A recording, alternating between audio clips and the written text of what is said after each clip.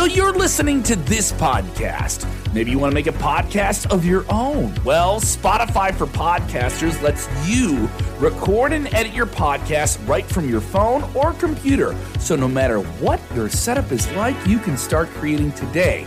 Then you can distribute your podcast direct to Spotify. Everywhere else podcasts are heard as well.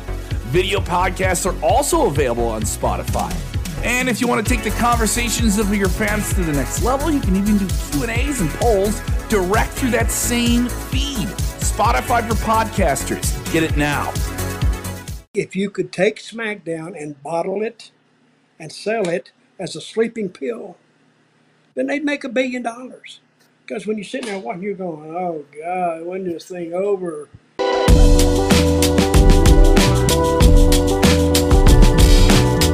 Hello.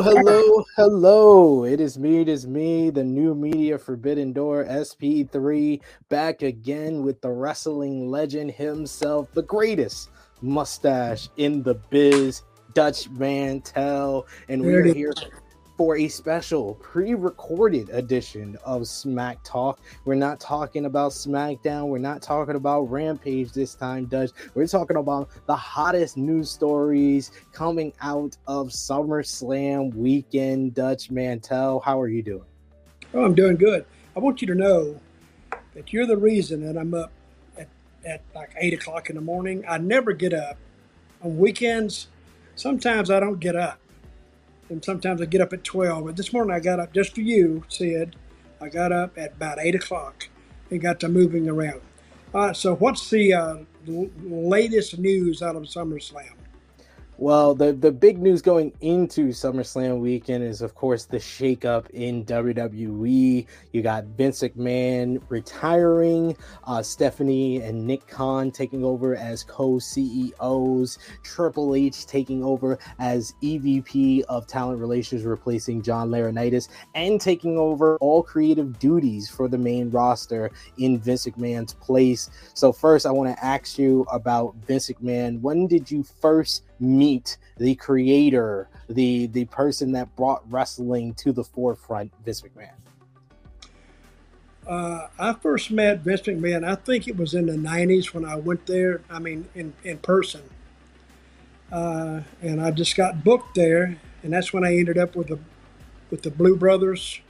Yeah. You know, Don and Ronnie. And I met him there personally. But I remember, I'm just remembering now that about 2 years before that time, he just called me out of the blue and wanted to talk for some reason.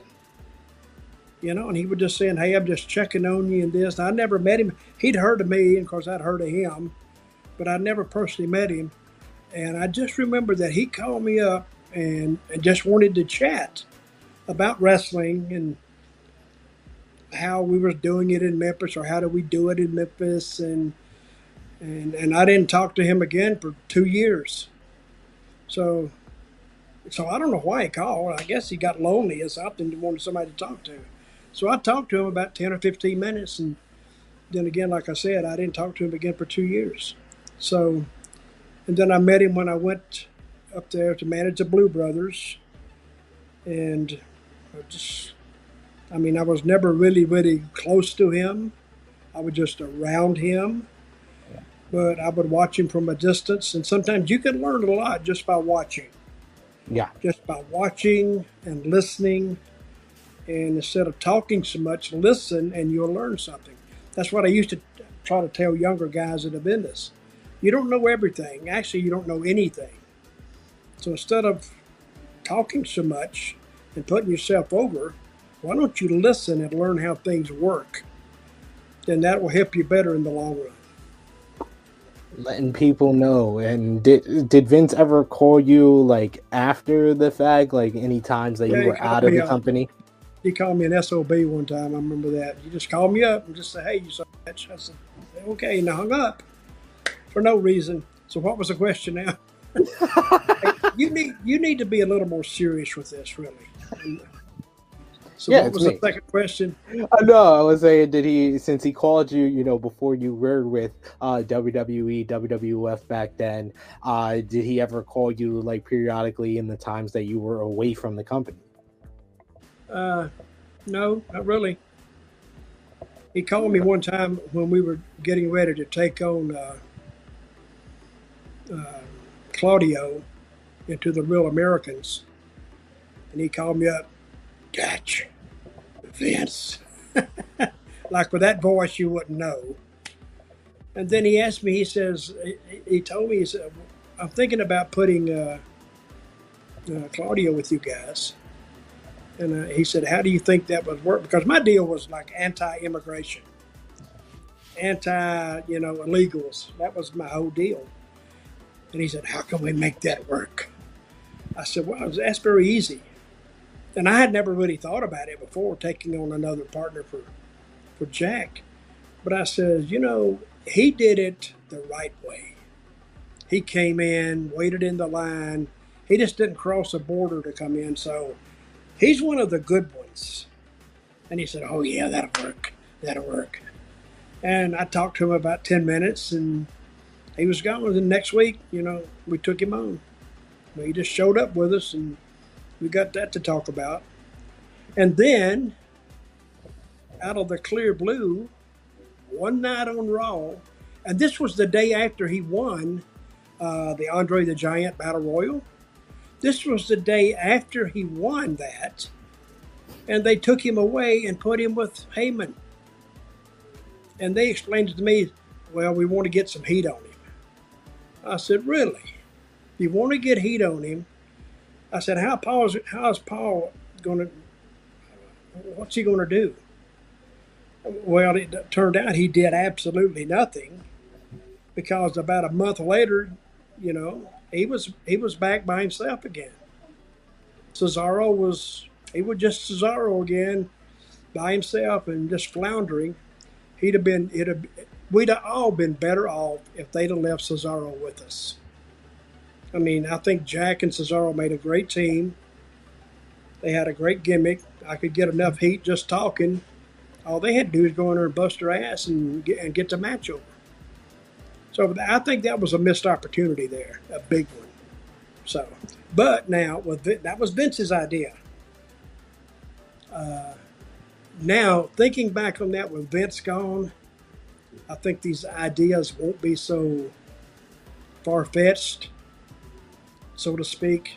I think they'll make a little more sense. And remember, Vince is the one who put me with, what's the guy? Alberto. Yes. Yes. He put me with him. For what reason, I don't know. But he explained it to me. He says, well, you've been gone and you come back. Everybody think you're coming back with Jack, but you come back with Del Rio. You like it? Well, I didn't like it. But you got to be careful disagreeing with stuff there, because then you become like an impediment to them. Like you're not a team player. They gave you a chance, but all of a sudden you turned it down. Who knows where that line of questioning will go? Yeah. But I didn't like it. But I didn't speak up. It's my fault. I'll take credit for that. So about a month later, Vince asked the creative, Road Dogg told me this. He asked creative, what do we do with Zeb and Del Rio? Crickets. Silence. Because everybody knew it was kind of a far-fetched, not stupid, but it could have led to something else, and I gave them an idea, and they didn't like the idea either, I guess. So that was another opportunity that was missed. What was your idea? Well, my idea was that Jack intercepts us in the ring and literally cusses me out. He said, you mean I followed you for a year and you just a liar and you didn't mean anything you said and blah, blah, blah. I said, no, Jack, I didn't do that to you. And, and he comes down there, and I was on like crutches. If he would kick one of those crutches out and I fall down, Then Del Rio goes out to defend me, and he backs Jack up the ramp. And he says, hey, if you want to pick on somebody who'll fight back or that can fight back. Now, if you want it, let's go right now. But now he's passed me up the ramp a little bit, and I get up and I get my crutch. And when he comes back, right when he turns, I hit him. Bam. And then we beat the crap out of him. Now it's apparent that this whole thing was a setup to get Del Rio, and it would have worked. But they went, oh, no, it's not odd. See, there's a key to pitching angles with Vince or the group. And you got to go in there and start talking to them and have them kind of add a little bit to it. And they end up thinking it's their idea. So if you can get your idea and get them thinking it's their idea, well, you're made. But I never could get them to thinking that it was their idea, so it didn't go anywhere. So. There you go. Well, with Triple H now taking over, he said in an interview over SummerSlam weekend that he's looking for different ideas from either the talent, from different people like Paul Heyman. He's open to any type of feedback or ideas that he's going to hear. What do you think Triple H will bring to the table in his new role as head of creative? Well, I think he'll bring a little bit of order. Everything won't be. And we watch SmackDown every Friday night. Yeah. I think if you could take SmackDown and bottle it and sell it as a sleeping pill, then they'd make $1 billion. Because when you're sitting there watching, you're going, oh God, when is this thing over? It's just because nothing happens out of the ordinary. Now, what made wrestling what it was before? Things happening. Things happening. The blue. Why did that happen? Oh my God, I never thought I'd see this. That's what made Memphis wrestling back in the day. Because we do some crazy stuff on Monday night, come to Saturday morning TV, and it was live. Then we'd add to that, and all of a sudden we had an angle. You could actually go from doing a half a house on Monday to selling out the next Monday in the span of 7 days. See, WWE, they don't have that turnaround time. Because a lot of times they tape in advance and it and then people know what it is, and especially now with the internet, they pick things apart. But if you can do with live TV such as Raw and as SmackDown, they can do those things.